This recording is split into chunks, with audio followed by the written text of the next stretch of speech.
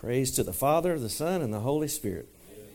Happy Father's Day to all the fathers and to all the mothers who have had to do the role of a father. I know there's some mothers that have had to shoulder that responsibility. I'd like for you to turn with me to Romans chapter 5 this morning. Romans 5. I studied all week on this, and Friday, I was mowing the yard Friday afternoon, and I was listening to sermons. I was listening to other people preach by text. Not so I could plagiarize, but I just want to hear their take on it. And I heard a preacher say, well, this is the most difficult passage in all the book of Romans. And then Saturday morning I woke up, I thought, well, dear Lord, I don't want to preach the most difficult message anybody has ever heard on Father's Day. And so I spent the rest of the morning yesterday trying to revamp. I got a whole new text, and I said, I'm going to preach a generic Father's Day message. And then Lori said, what's wrong with you? I said, I just can't get any peace in my spirit. I got to go pray. And I went and prayed, and the Lord said, stick with what I gave you to begin with. And, Paul can be difficult to follow. I'll be the first one to admit. Sometimes I don't follow Paul's train of thought. But with God's help this morning, we're going to look at it, and it ain't going to be that hard for us to understand. God's Word is meant for us to be understood. And so, did I say Romans 5? Okay, that's where we need to be.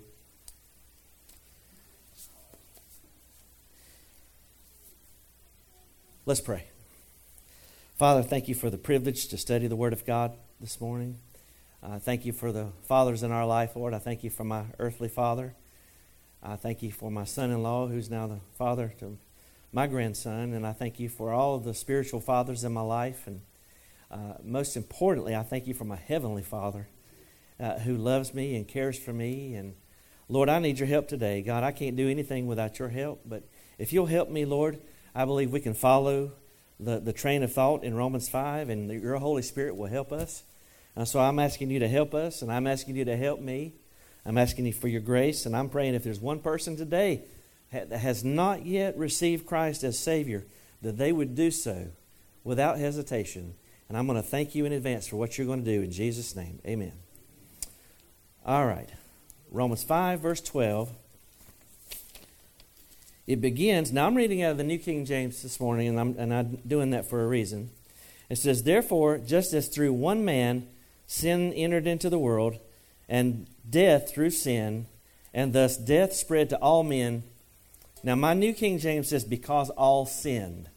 If you got a King James Authorized Version, it's going to say, because all have sinned. Okay. Now there's nothing wrong with that translation, but it gives the idea that death came because of all of our individual sins. In other words, Adam sinned and he died, you sin and you die, and I sin and I die. And that totally misses the point of Paul's argument. Paul's argument is that one man, Adam, made us all sinners. Okay? So that's why I chose the New King James translation here that says, because all sinned. We sinned in Adam. Now that's hard for us to wrap our brains around in the Western, because in the West we're very individualistic. And so, but to an Eastern mind, that concept is it's not hard to grasp, and especially to a Hebraic mind. But let's talk about this for a moment. Paul starts by drawing a link between death and sin through one man. The word one is going to appear 11 times in this particular passage. So that's a key word, one, O-N-E. It's going to appear 11 times in this passage. And it tells us why the world is broken. We encounter people from time to time, and they want to know, hey, if God's such a good God, why are things so messed up in the world? Do you ever get that when you're witnessing to people? And my answer to them is it wasn't intended to be that way. Now, how many of you like to read books? Hopefully you read the Bible, but now I'm not an avid reader, and that's because I spend so much time reading for my calling. I'm one of those, I'm going to wait for the movie to come out and hope that it's true to the book. But if you're going to evaluate a book, you need to start from the beginning. Don't jump to the middle and draw your own conclusions. So when you go to Genesis chapter 1, and I invite you to turn there, and I'm going to get Adam to read for us. When you get to Genesis 1, you find out that God never intended for the world to have death, sickness, cancer, natural disasters, all of those things that they call, quote, acts of God, according to the insurance company. God did not design for the world to be subjected to that. Genesis chapter 1.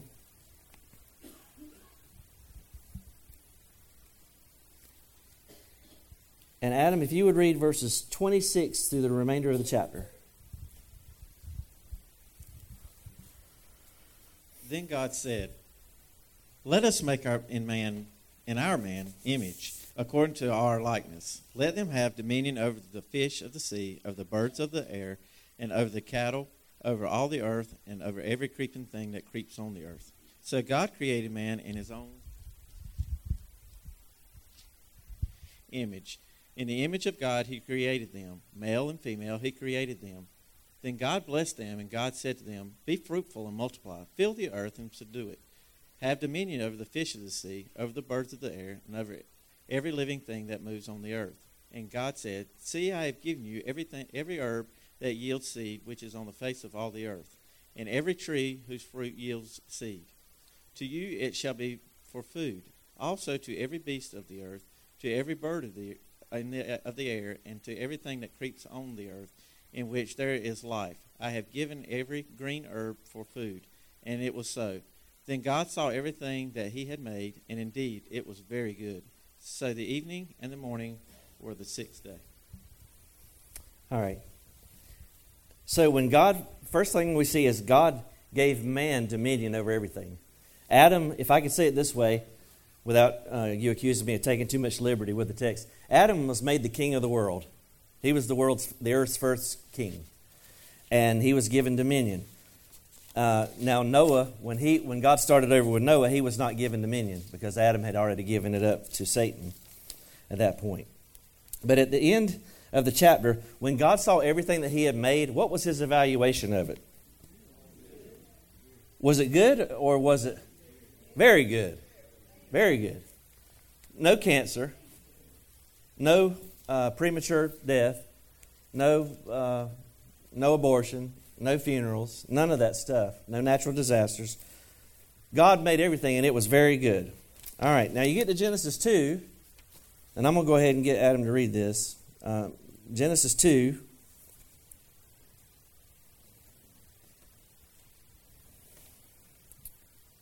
And read verses 15 through 17.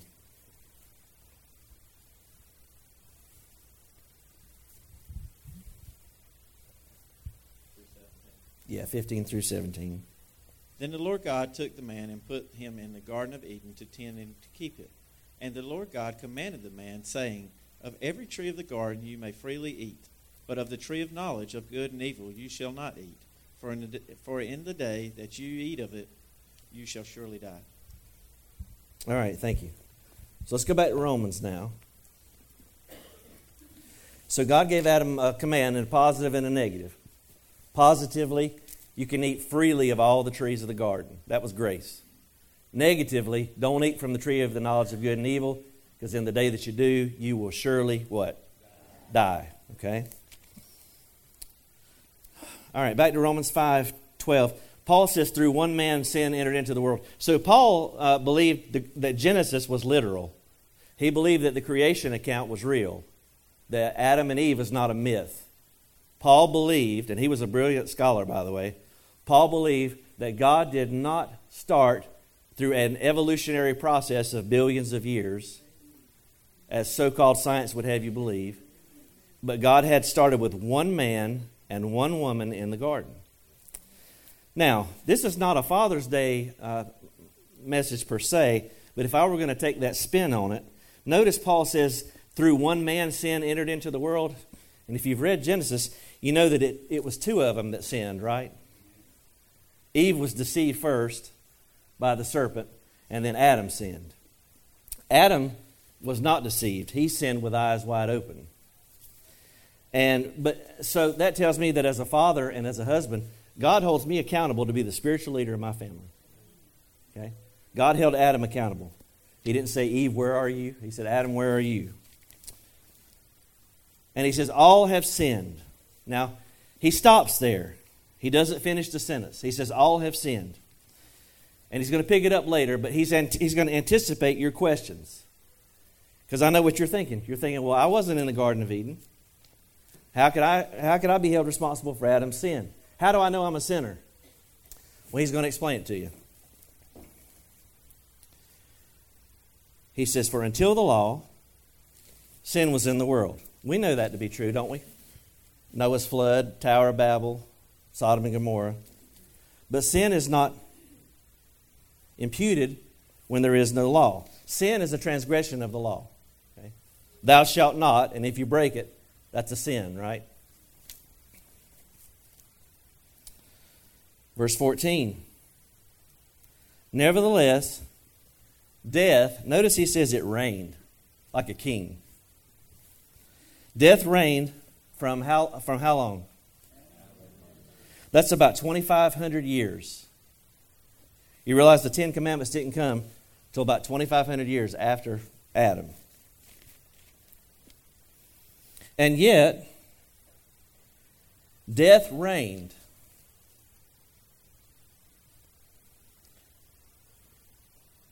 Go with me to Genesis chapter 5. I should have dealt with this when we were in Genesis, I'm sorry. But it is what it is.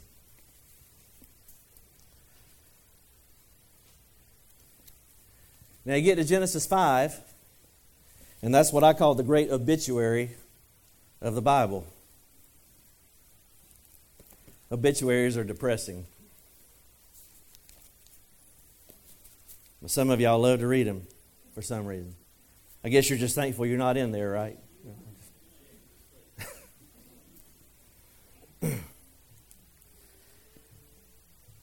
Genesis 5.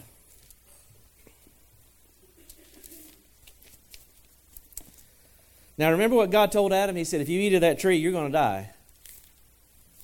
Did Adam die immediately? Well, in a sense he did. I guess spiritually you could say he did. Physically he didn't. Look at Genesis 5 verse 1.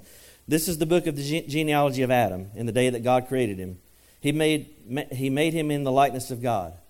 Created him male and female. Now notice it says, and Adam lived 130 years, begot a son in his own likeness after his image, and he named him Seth. Now, Adam was made in the image of God, but Seth was made in the image of Adam.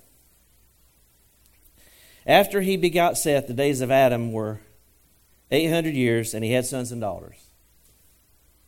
That's where Cain's wife came from, in case you're wondering. Different time period. So all the days that Adam lived were how long? He lived 930 years, and then he did what?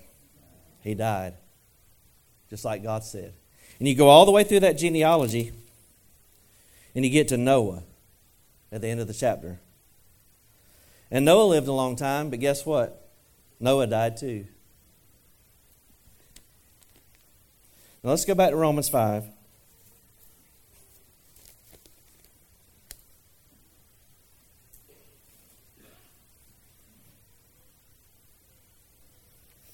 Verse 14, nevertheless, death reigned from Adam to Moses, even over those who did not sin according to the likeness of the transgression of Adam. Well, who would that be? Well, that would be babies. Right? Babies can't break a law. My grandson's back there trying to right now. I hear him fussing. Hey, don't run out, Case. You're fine. But Case can't break a law. I mean, he might break our hearts. Might making some choices we don't want him to make, right? Throwing a tantrum or something. He can't break a law. He doesn't know right from wrong. They're just like a baby. And yet babies still die, don't they? They still die. Why do babies die prematurely? Is it because they've sinned individually? No. It's because of who? Adam. Adam's sin. Now, the end of that verse says Adam is a type of Christ. Now, you may be thinking, well, what in the world do Adam and Jesus have in common? Well, there's only one aspect that we're going to deal with today, and that is that one man's actions affected the whole human race, and another man's actions are going to affect everybody that will put their faith in him. And that's his logic. Now, verse 15, he says, the free gift is not like the offense. Praise God. Salvation is a gift. You don't earn it. For if by one man's offense many died, and that word many is really should say all except for Enoch, I guess, and Elijah. But everybody dies. Much more the grace of God and the gift of grace by how many people? One man. And what's his name? Jesus Christ. There's only one man on the planet that can save your soul. And it ain't you. It's Jesus Christ.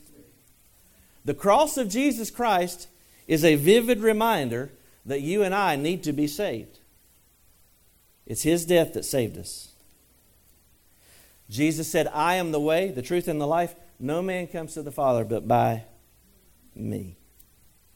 And the gift is not like that which the one who sinned. For the judgment came from one offense, resulted in what? Are you reading along with me? Condemnation. That's a legal term. It means condemned, sentenced to die. Not just physically, but spiritually. People will ask sometimes, well, what do I need to do to go to hell? You know what my answer is? Nothing. Just go to work every day, be a good neighbor, love your spouse, treat your children well, be kind, be nice to people, be a war hero, serve your country, be a philanthropist, and die without Christ, and you'll die and go to hell. That's Paul's argument here. Let's go to the Gospel of John. Most of you are familiar with John 3:16, aren't you? John chapter 3, verse 16 says, For God so loved the world that He gave His only begotten Son, that whosoever believes in Him should not perish or be condemned, but have everlasting life.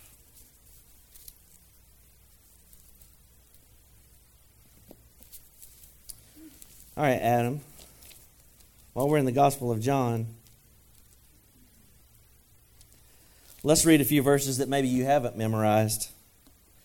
Read verses 17 through 19. John 3, 17 through 19. For God did not send His Son into the world to condemn the world, but that the world through Him might be saved. He who believes in Him is not condemned, but he who does not believe is condemned already, because he has not believed in the name of the only begotten Son of the God. And this is the condemnation, that the light has come into the world, and men love darkness rather than light, because their deeds were evil. So if you don't believe in Christ, you're already condemned. You're already condemned. Let's go back to Romans chapter 5. Now, these are forensic terms. Condemnation and justification. Back to Romans 5. The last part of verse 16 says, But the free gift which came from many offenses resulted in what? Justification. That means to be declared righteous. That's what it's a legal term. To be justified means to be declared righteous. Now, who is declared righteous? Might be the question that you'll ask. Flip back to Romans chapter 4, and you'll get the answer.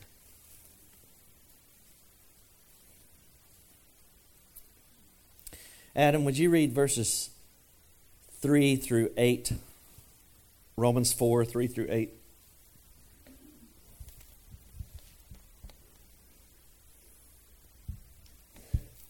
For what does the Scripture say? Abraham believed God, and it was accounted to him for righteousness. Now to him who works, the wages are not counted as grace, but as debt. But to him who does not work, but believes on him who justifies the ungodly, his faith is accounted for righteousness. Just as David also describes the blessedness of the man to whom God imputes righteousness apart from works. Read 7 and 8 too. That's from the Psalms. Blessed are those whose lawless deeds are forgiven, and whose sins are covered. Blessed is the man to whom the Lord shall not impute sin. Praise God. I think King David wrote those words. As a matter of fact, the scripture tells us that he did. Who does God justify? Look at verse 5. Romans 4:5. He justifies the ungodly is what it says. Is that what your translation reads? So God doesn't justify people that are all cleaned up. He justifies people that are all messed up. You know who that would be? That would be me. God justifies people who are not living for Him, but who turn to Him in faith and say, Lord, I believe, I receive. All right, let's go back to chapter 5. We're almost done here.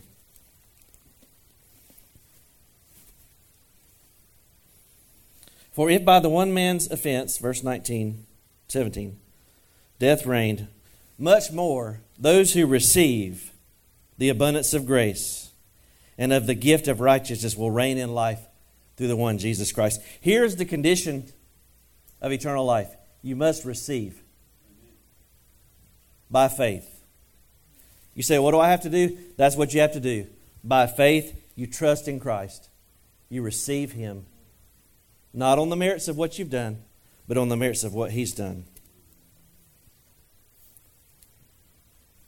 Verse 18, through one man's offense, judgment came to all men, resulting in condemnation. Even so, through one man's righteous act. What is that righteous act? That's the cross of Jesus Christ. He became obedient unto death.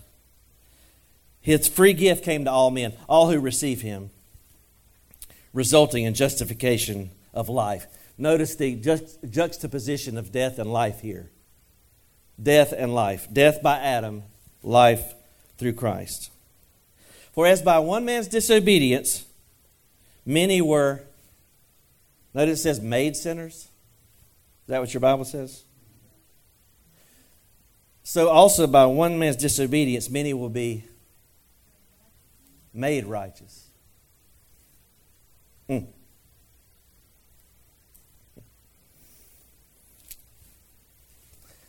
I'm not at a loss for words. I'm just thinking on this. I'm just meditating on this.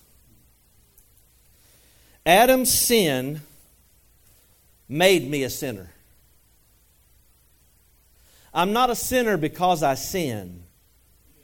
I sin because I'm a sinner. In Adam, I was made a sinner.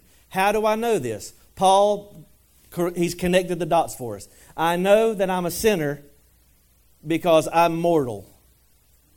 I'm dying. Someday. We're all decaying in here.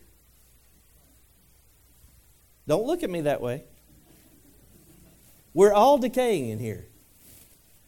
Well, I don't believe it, preacher. Get out your high school yearbook and do a side-by-side. And you tell me. What Adam did made me a sinner. I know that because Paul says that death came from sin. And death has a 100% track record. Still. Except for Enoch and Elijah. So I know that I'm a sinner because I'm following the pattern of Adam. However, I can be saved. I can be made righteous. Notice he doesn't say I become righteous little by little. As I quit doing this and I quit doing that. That's sanctification. And when you get saved, there are some things that are going to change. Praise God. But in justification, just like Adam made me a sinner, in a moment, Christ makes me righteous. And that means if I get saved right this minute and I step out of this building and get hit by a car, God forbid, I'm as good for heaven as if I had worked for 30 years in the church. I'd been a pastor, a deacon, or an evangelist, or whatever. I'm going to go to heaven because of what Jesus Christ did. The Lamb of God. Hallelujah. Hallelujah. See, this is not that hard to understand, is it? Don't listen to preachers when they tell you stuff. Unless it's me, of course. I'm kidding. All right. Back to Romans 5. Verse 20. Well, what about the law? You said there was a 2,500 year period where there was no law between Adam and Moses. The law came, Paul says. Now, the word says, most of you have a translation that says entered. The law entered. I found something interesting in the Greek. The word's only used twice. And it carries with it the idea of coming in a sneaky way. A sneaky way. The law's not your friend. Now, the law is perfect, holy, just, and good. But the law is not your friend. Because the law shows us that we're sinners. He says the law entered in that the offense might abound. Is that what your Bible says? The law didn't come so that you would look at it and say, oh boy, now I know how I'm going to get to heaven. Go to Exodus chapter 20. Let me show you something. Exodus 20. We're almost done here. Do you believe it? You say, no, you're a preacher. I don't believe it. You can trust me. It's Father's Day. I have your best interests at heart. Or do I have mine at heart? Maybe I want to beat the Methodists to the steakhouse today. I'm kidding. If you look at Exodus chapter 20, and I'm just going to let you survey this. These are the 10 Commandments. I wasn't going to do it, but I'm going to do it. Remember my little hand thing to remember the 10 Commandments? Number 1, they shall have no other gods before me. There's one God. Number 2, don't make any graven images. Don't bow down to them. Number 3 looks like a W. It's our words. Thou shalt not take the name of the Lord thy God in vain. Number 4, stop. Remember the Sabbath day to keep it holy. Number 5, honor your mother and father. That's a great Father's Day verse, isn't it? Yes, sir. No, sir. Yes, ma'am. No, ma'am. Number 6, thou shalt not kill. Y'all laughed when I did it last time. Go ahead and give me a courtesy laugh. Number 7, thou shalt not commit adultery. There's 2 people in a marriage, not 5. Number 8, in some countries when you steal, they cut your thumbs off. Thou shalt not steal. Number 8. Number 9, don't bear false witness. 4 is not 5. 5 is not 4. Number 10, thou shalt not covet. Got sticky fingers there. All right.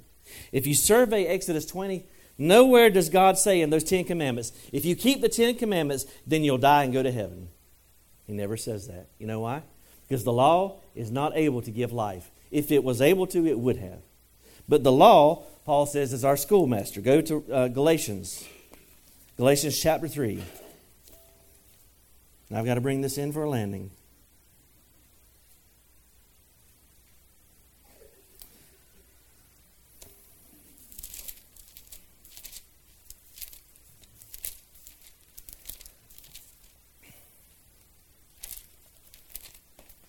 Galatians 3.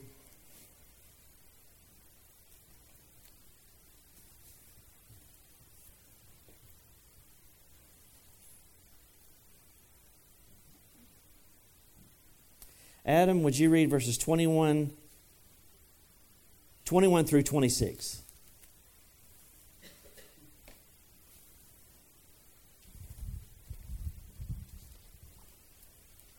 Is the law then against the promises of God? Certainly not. For if there had been a law given which could have given life, truly righteousness would have been by the law. But the Scripture has confined all under sin, that the promise by faith in Jesus Christ might be given to those who believe. But before faith came, we were kept under guard by the law, kept for the faith which would afterward be revealed. Therefore the law was our tutor to bring us to Christ, that we might be justified by faith. But after faith has come, we are no longer under a tutor. For you are all sons of God through faith in Jesus Christ. Hallelujah. I'm not a son of Adam anymore. Well, I am, but I'm not completely a son of Adam. Now I'm a son of Christ by faith in Him. The law is our schoolmaster to show us we needed Christ. Mount Sinai shows us that we needed Mount Calvary. Hallelujah. Let's go back to Romans 5.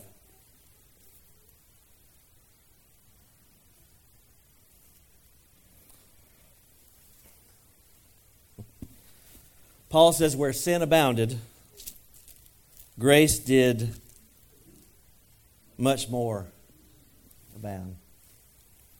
God's grace is greater than our sin.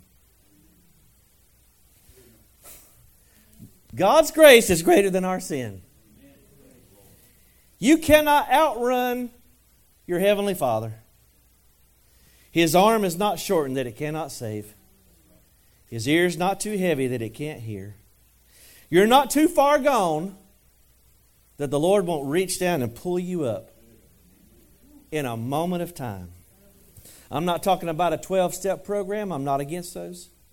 I'm talking about in one moment of time, you come to yourself and say, God, have mercy on me, a sinner.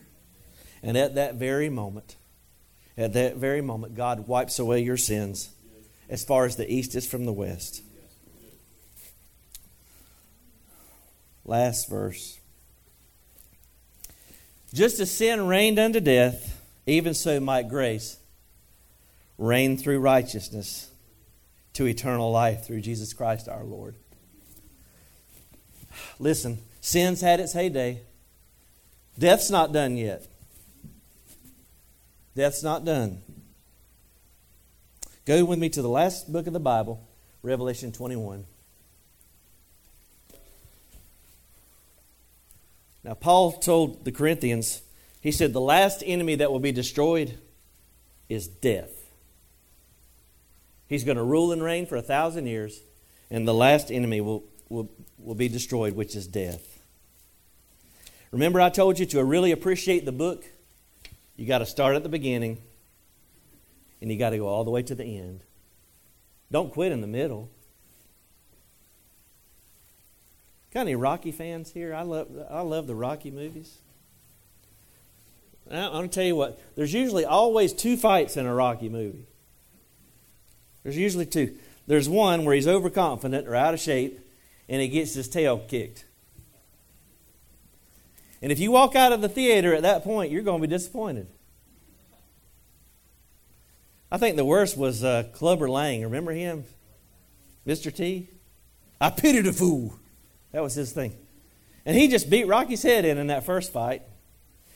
But if you stay to the end of the movie, spoiler alert, for any of you that hadn't seen it, Rocky whoops the tar out of Clubber Lang. He said, you ain't so bad. You ain't so bad. I can see him now. I'm getting the adrenaline going. You don't walk out in the middle of the movie. Don't judge the book by the middle. Are y'all in Revelation 22? Here I done got in the flesh. I'm thinking, Rocky, Rocky. Adam, help me simmer down here. Why don't you read verses 1 through 5? Revelation 21, 1 through 5. Yeah.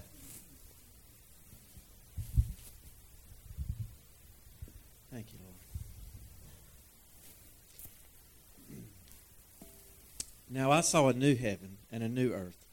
For the first heaven and the first earth had passed away, and there was no more sea. Then I, John, saw the holy city, the new Jerusalem, coming down out of heaven from God, prepared as a bride adorned for her husband. And I heard a loud voice from heaven saying, Behold, the tabernacle of God is with men, and he will dwell with them, and they shall be his people. God himself will be with them, and he will be their God. And God will wipe away every tear from their eyes. There shall be no more death, no more sorrow, and no more crying. There shall be no more pain, for the former things have passed away. Then he who sat on the throne said, Behold, I make all things new. And he said to me, Write, for these words are true and faithful. And he said to me, It is done, and I am the Alpha and the Omega, the beginning and the end. I will give of the fountain of the water of the life freely to him who thirsts. That's good stuff. That's how it ends, folks. It started out with no death, no sin, no disease. And that's the way it's going to end. Because God intended it to be so. So let's bring this in for a landing. All of us are in Adam. We have a common ancestor. So there's absolutely no need for racism in this world because we all come from one man. We all come from one man. We also inherit a sin nature from that one man.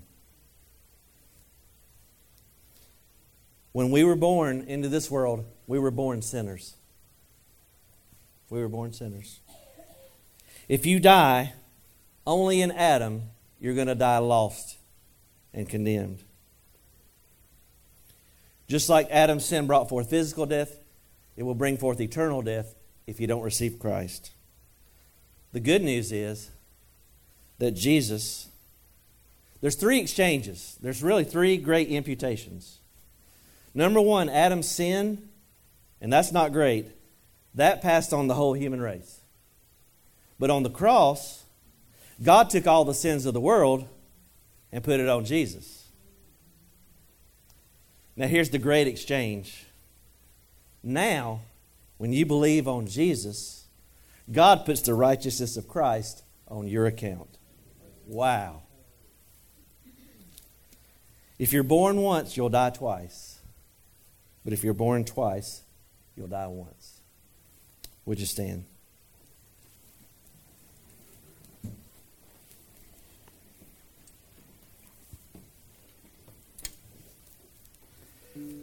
John says, to as many as received him, to them gave he the power or the right or the authority to become the children of God. The condition of faith is the same as it has always been since Jesus died and rose again. That if you will believe in his finished work, you come to him just as you are, you can be saved. Just simply call on the Lord in the best way you know how. Just say, God, I'm a sinner. I'm trusting in you. I'm believing in your righteousness to save my soul. I receive you as my Lord and my Savior. If that's you, I invite you to come right now. We'll pray with you.